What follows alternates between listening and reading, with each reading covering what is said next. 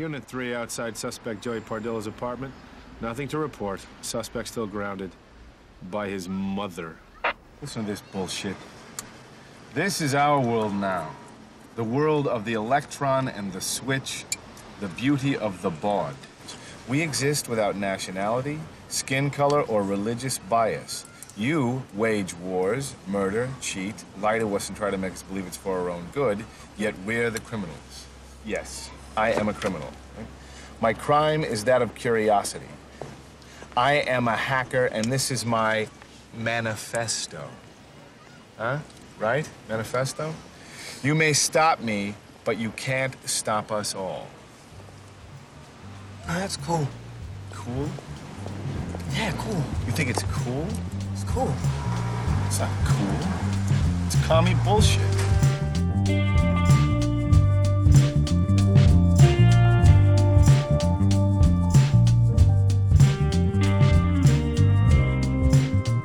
Welcome to 5-Star Manifesto. I'm Keith Bavacqua. We're here today, and hopefully in future installments, to dissect how people live. We want to know what your manifesto is. As I said, I'm Keith Bavacqua, and as I'm hoping moving forward, as always, we will have Mr. Michael Bass. Mike, hey. Say hi. Hey there, everyone.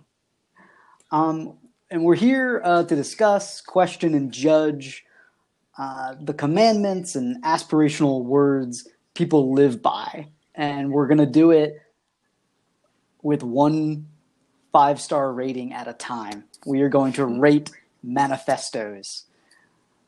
So yeah, that's our goal. For our first inaugural episode, we're starting with a manifesto that's about 35 years old.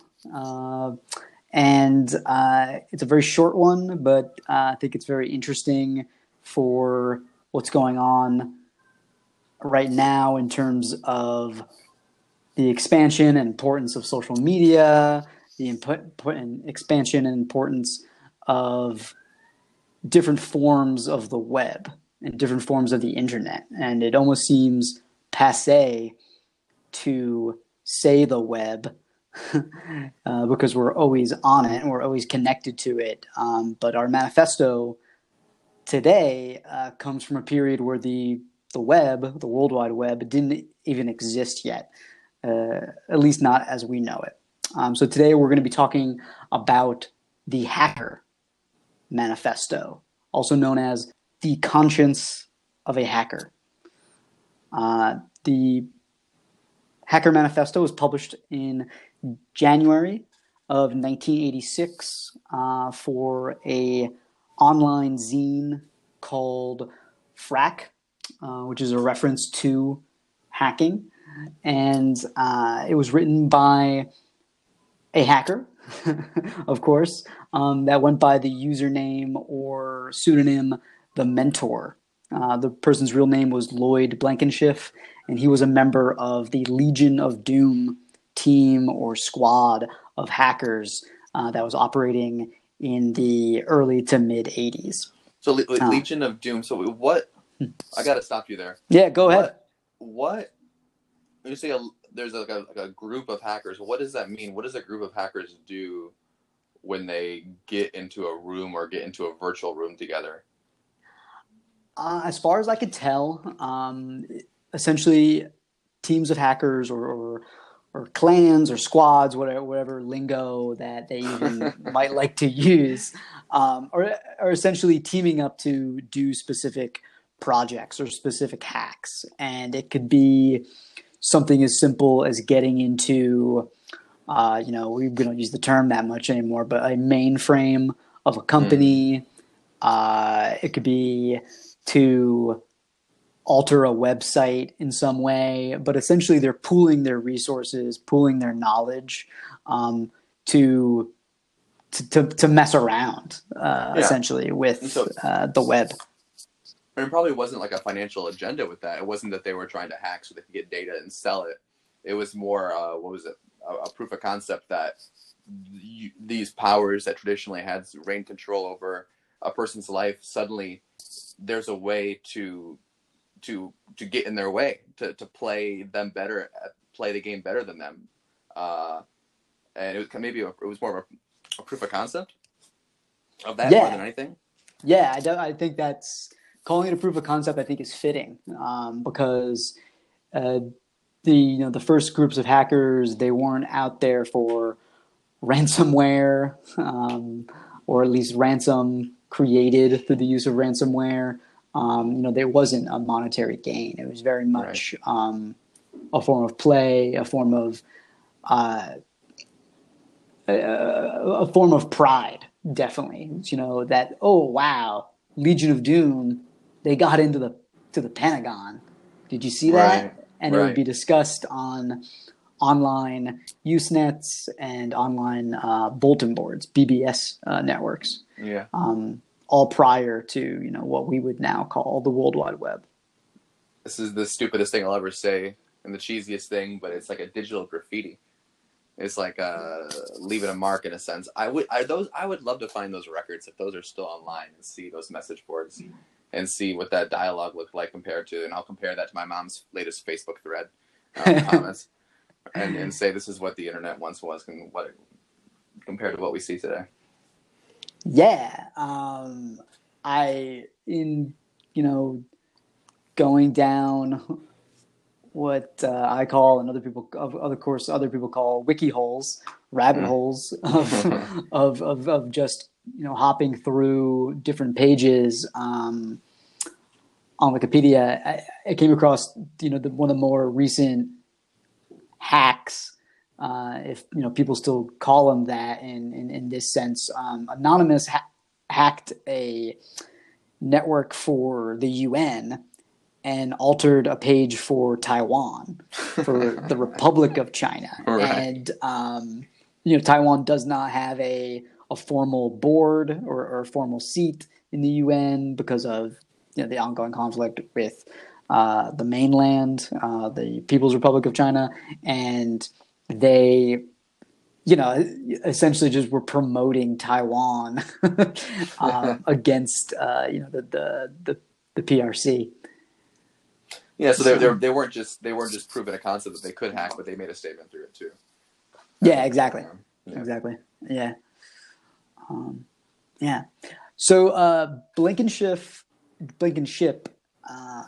the mentor, he's not a big name anymore. He wasn't even that particularly, I think, of a big name then. But he, summed up what it felt like to be a hacker at this time, and kind of laid the groundwork for hacker ethics, or at least kind of gave them a kind of a very clear, simple lexicon and a simple target. And he's definitely inspired by. He's spoken about this in an interview. Inspired by libertarian ideas. He was reading a Robert Heinlein novel at the time, a very anti-authoritarian sci-fi writer, and that comes through in much of what he's written. It's interesting you say libertarian, because you say libertarian, you think of a middle-aged white man, but if you say anarchist, suddenly it's cool. Right. So did he skirt that line of anarcho sort of beliefs? Because I mean, those are, in theory, on paper they might seem similar, but the culture behind them is so different. Yeah, I mean, I think I don't know if he's skirting the line. I don't think he, at least in the Hacker Manifesto, I don't think he is trying to equate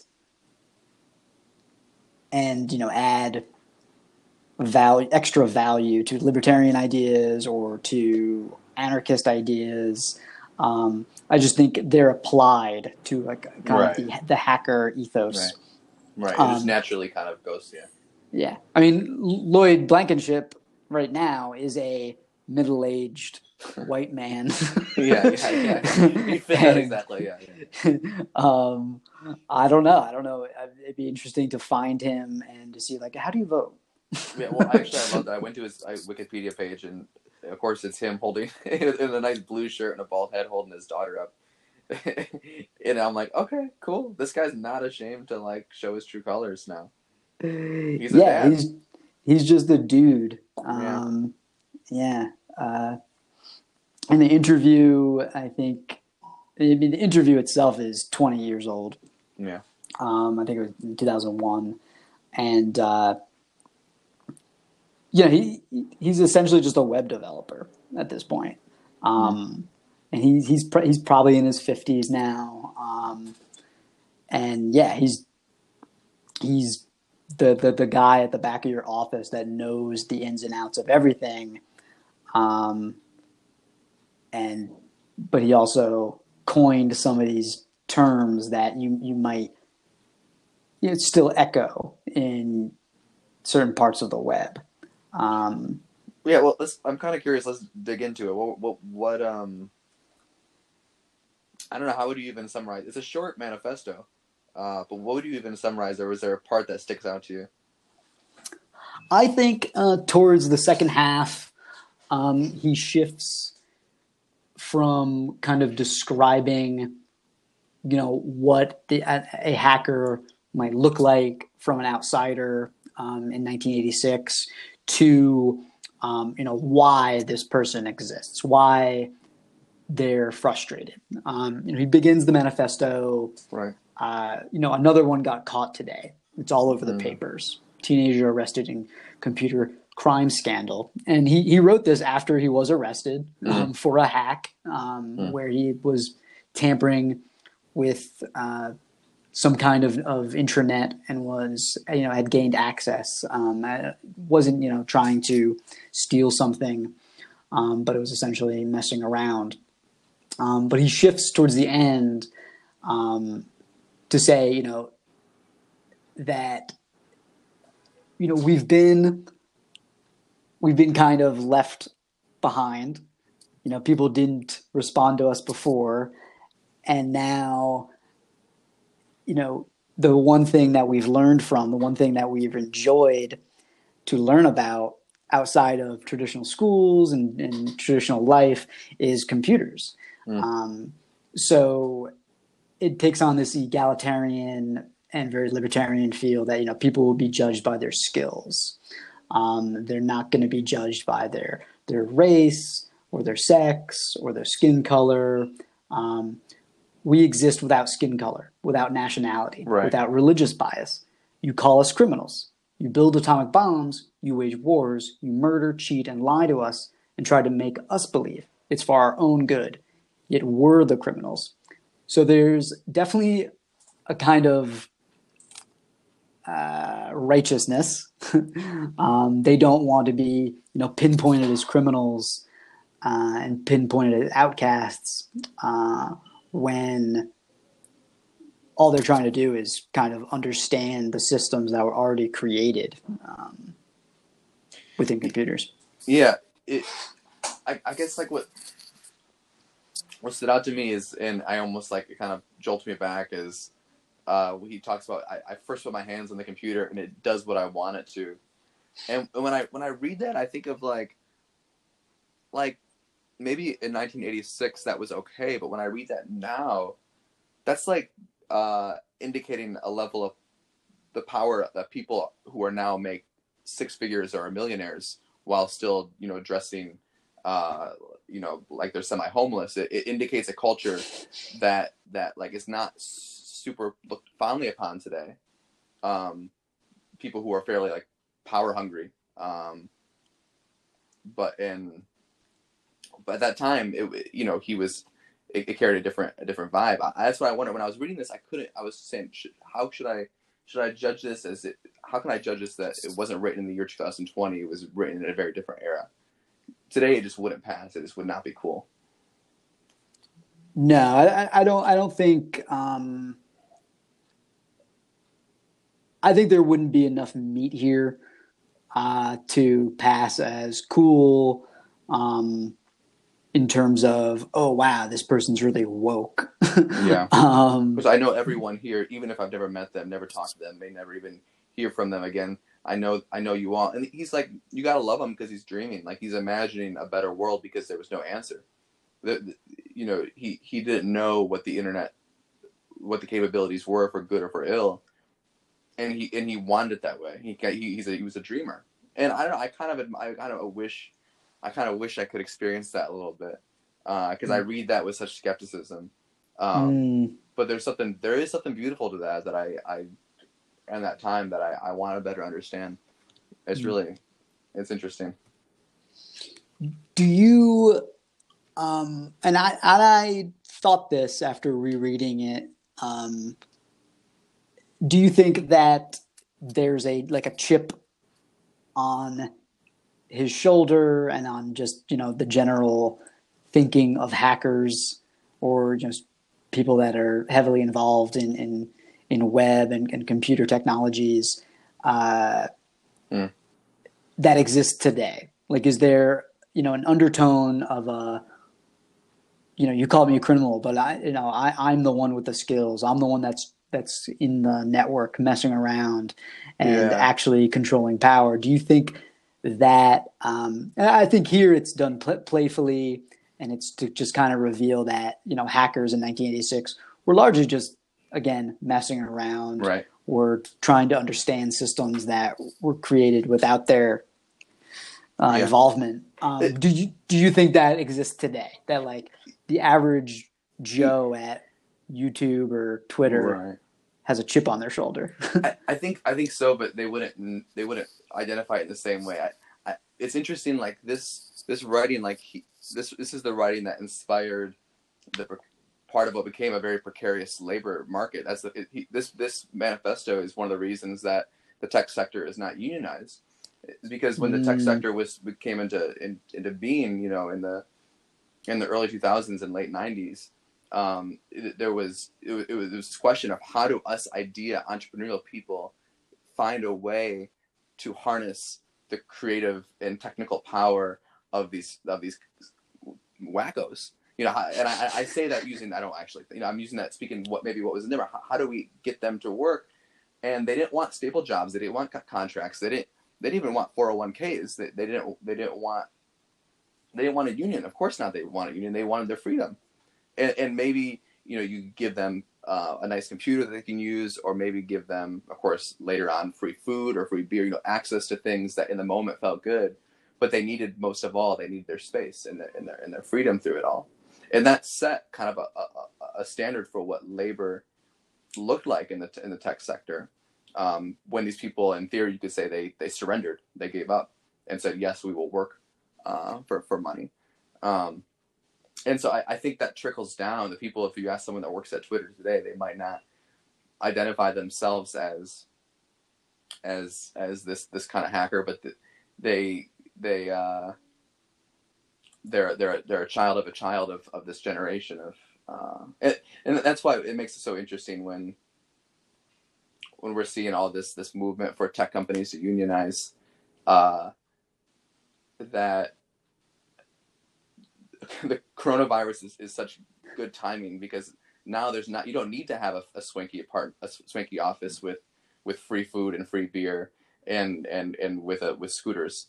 As the people demand more traditional labor expectations that stray away from this manifesto, this hacker manifesto, then the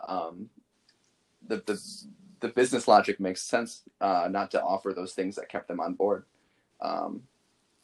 I think that we are like the people working in tech today are the grandchildren of this sort of thinking, but it's soon about to be, the generation's about to be, or the whole family is about to be extinct in a sense. That's interesting. This feels, the language here is definitely, dated in many ways. And he was, almost predating himself on purpose. This is our world now, the world of the electron and the switch. Yeah. Already at that time in 1986, kind of a flourish of language. The world of the electron and the switch, the beauty of the baud, And bawd has like zero meaning anymore. I had to Google that one. Yeah, as did I. Yeah, I mean, as far as I could understand it, baud is basically symbol sharing speed. Basically, a baud was the kind of higher name for a bit. Yeah. And then that very quickly just became pointless because, modems and computer systems could communicate a hell of a lot more than just a single bit. That's interesting. So he's indicating that he has like a knowledge of computers that surpasses a consumer. That like he's showcasing that I know how these things work. Yes. It's really interesting that like I have there's a network here in New York of kind of anarcho hackers, and they do workshops on system administration, but their philosophy is to really cover the fundamentals and like cover like the basics of not learning for trade, but learning the mechanics of how these machines work. And so it's interesting. That's actually, I never realized how much of that was, it's really living on this spirit of understanding, holistically, not as a consumer, but as a technician. Yeah. I think, and I talked about it a little bit, I just mentioned in the beginning about just the idea of play, the idea that, the ethos here, even though he's using this colorful language of, when we were hungered for steak, you spoon fed us baby food at school when we hungered for steak. And I think it's him being fun there. And this is, obviously an example of play, but that was the point of hacking then, that it was to kind of mess around, be a ghost in the machine, not for, deliberate malice. So now can you equate the, play has essentially been co-opted, that, that kind of fun is now like, well, that's great. Now what you learn to do for fun, you have to figure out how to monetize that so that we can use user data in order to sell things. Yeah, and at that point, you're a child of this movement. You miss the whole point of what they're getting across. Right.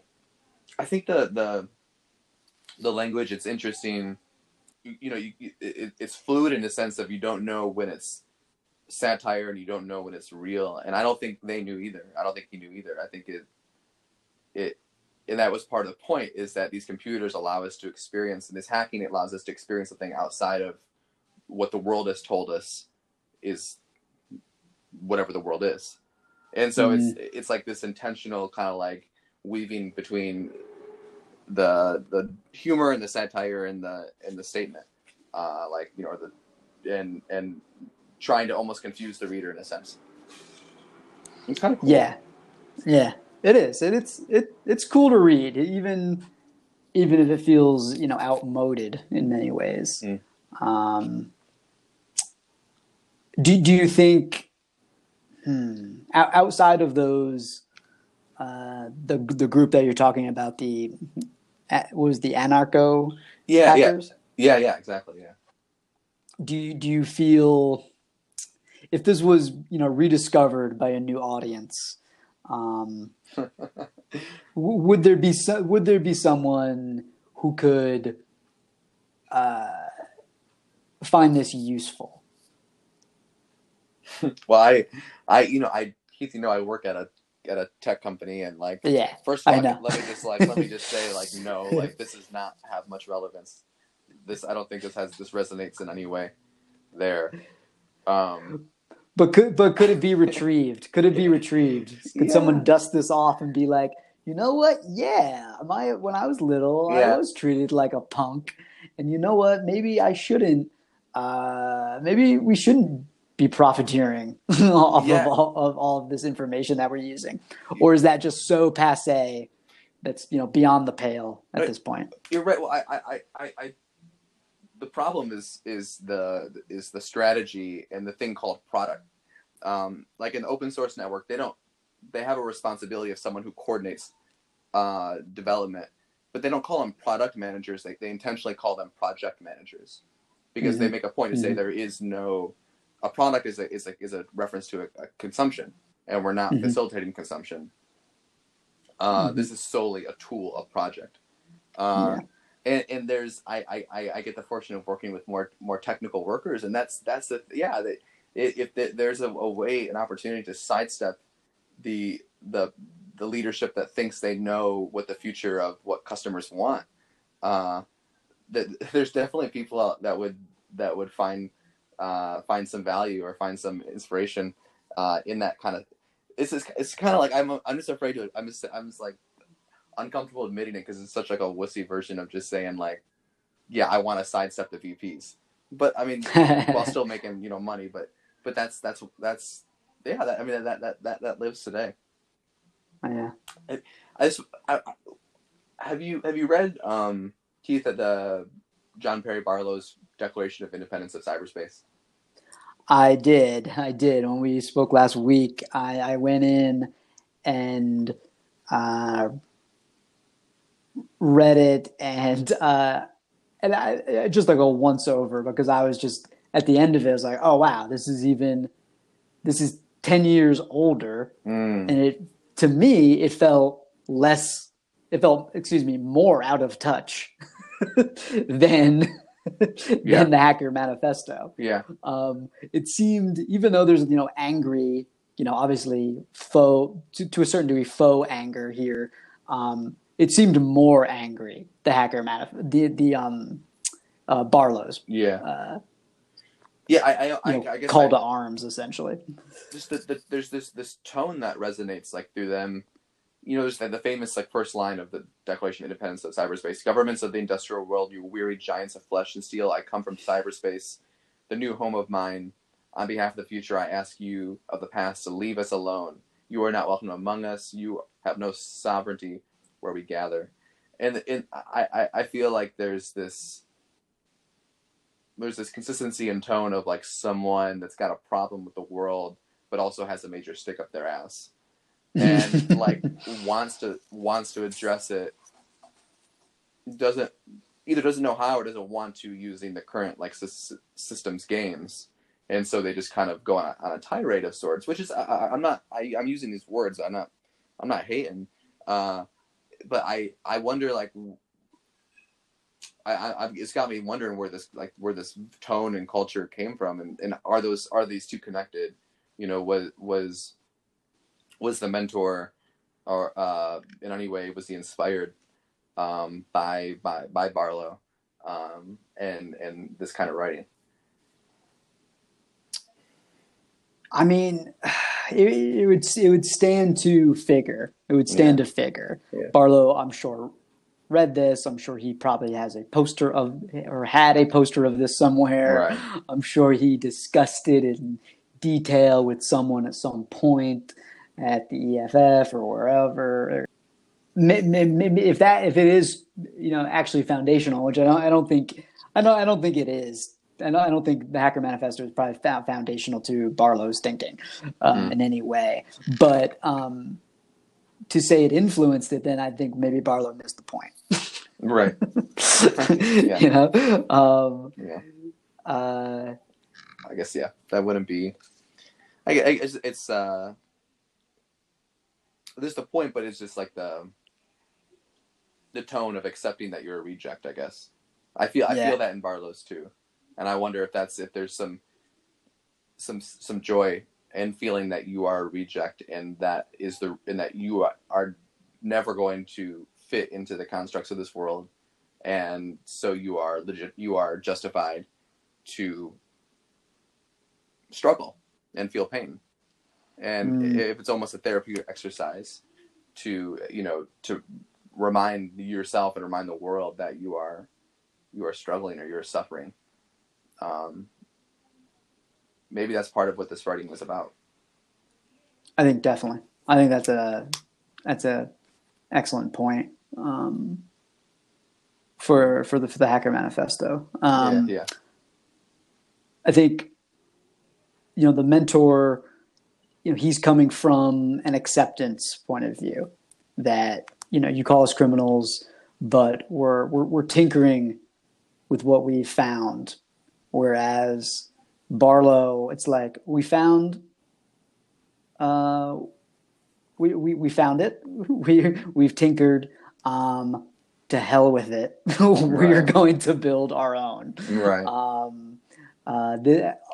All these ships now belong to us, and all these bases now belong to us, and you can fuck off. I mean, that's the base of it. Cool. Do you think? I mean, I think I already know your answer. Do you think people can live by the Hacker Manifesto today? whether you're living in the tech, or perhaps you're a different type of hacker. Maybe you're into body hacking, whether that means genetic or societal expectations of the body. Yeah. Do you think people can use this? I think, yes, like it breaks my heart when I see like how much the author resonated with the idea of having a new identity online. And of course we all know that was what made Facebook so special, was that it totally packed that whole premise of the internet being a space of anonymity. And so that presents a struggle, but it's so sad is that where this resonates is what I'm going to say is 4chan. It's if anybody's going to resonate with this, that's actually practicing what they preach. It's the spaces that still respect that sense of I can't say the word, but of just not having the same identity. And I mean, then that this is going to blow over into, QAnon and whatnot of maybe QAnon is the new hacker. But instead of hacking computers, they hack ideology, hack reality, hack truth. So yeah, I think if that's what comes to my mind, I hope there's a better purpose for it somewhere else. What do you think? I mean, I think we're on the same wavelength in terms of, people aren't hacking. People are hacking computer systems. There's cases of ransomware of major metropolitan areas in the U.S. There's banks still get routinely hacked in order to siphon funds. But I think the computer is just the tool for what's actually being hacked, which is society, I think. So I think you're spot on. I think QAnon is almost, I think even to me, and my great fear is that, any conversation I ever have about anything meaningful, it'll just be brought back to the one kind of ongoing crisis of the last 4 years. But the great hack of the last decade is the 2016 election. Yeah. I mean, and it's not like a cynical kind of hacky thing to say, because they were the Russian intelligence operatives, and those people funded by Russian intelligence. They were having fun. They were playing with social media. They were playing with access, and they were playing with information. And it's not entirely clear that the outcome was what they wanted. There probably wasn't any desired outcome. It was, let's just see if we can stick our fingers in the pie and then be able to pull them back out. Yeah, that's a great point. Because it's a reminder that like a hack is not necessarily a technical undertaking. It's a proof that you can alter what people think is normal, or what people think is functional. And I think that's what the mentor is getting at in some sense. they found a new way to hack reality, and that was through computer mainframes or whatever. But I think drawing that connection could be a very educational experience for a lot of folks. Cool. I like that note, and I think I'll come to the big question.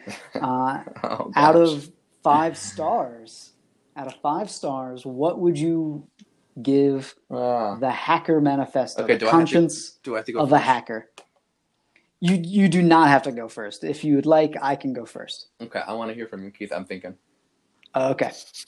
All right. Well, I had fun rereading this, and I had fun, reading connected articles and just thinking about this dude, the mentor.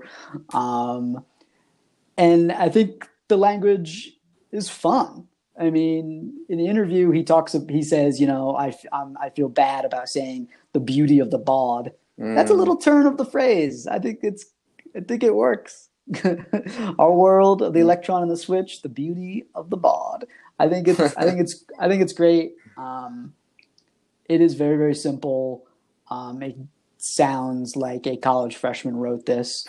A smart college freshman, but a college freshman nonetheless. So I'm with you that I worry that it's past due in terms of its use. So I'm gonna give it 2.5 out of 5 stars. I think that sounds harsh, but that's lower than I expected. It's a little lower than I expected. Also, I was full-heartedly ready to give it 3 stars, but I think you convinced me a little bit that then that's okay. That's totally fine. That's not the name of the game here, but I think it happens in the middle of a conversation. So yeah, I'm gonna go with 2.5 out of 5 stars for this manifesto. Yeah, I think I've actually had the opposite experience where I came into this fairly looking down, but now reviewing it with you, I see how this thing has a message that kind of holds up over time, and how there's a certain eloquence to or almost a sentimentality to it, while still having values that we should keep ourselves in check of considering. I don't know, I'm kind of rambling, but I'm gonna give this. I'm gonna give it. I was thinking 3, because I do respect that. I guess having the sense of somewhat being ahead of its time and preceding a lot of other thinkers that managed, like you said, water down the thinking. I think of what we talked about with John Perry Barlow, but also I think of the Clue Train Manifesto, which tried to co-opt this sort of tone and use it towards the purpose of helping people how to sell things online. This was it 95 or 96 with the Clue Train Manifesto. And this clearly preceded that and influenced that a lot. So I think it deserves some due credit for setting a tone for the future. So cool. Yeah, 3 out of 5 for me. All right. Well, we are putting it in the books. Cool, Keith. This was a joy. This was a pleasure. Mm-hmm. Yeah, it was a lot of fun. Do you have anything to say right now? Anything to plug? It seems like that's what podcasts do. You have to plug something. All right. This podcast was sponsored by Pitted Dates. Ooh. This is what I'm eating while we're talking.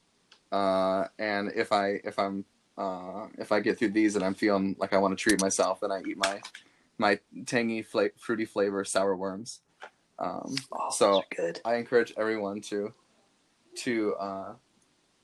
stop by your bodega and get some dates. Nice. Well, I think that is very good hacker fuel. And yeah, I think that closes it up for our inaugural episode of 5 Star Manifesto. We'll see you out there on the bod, on the boards, and check us out online. We are broadcasting through Anchor FM, and you can probably very soon find us on Apple Podcasts and maybe even Spotify. We're going to figure that all out real soon. Who knows? Maybe I'll cut this all down and add something completely different. Or I'll just leave it. I don't know. Anyway, thanks again, Michael. And keep on keeping on. See everybody. Notes and reading links can be found in the episode description. Our theme music is Royale by Josh Lippy and the Overtimers.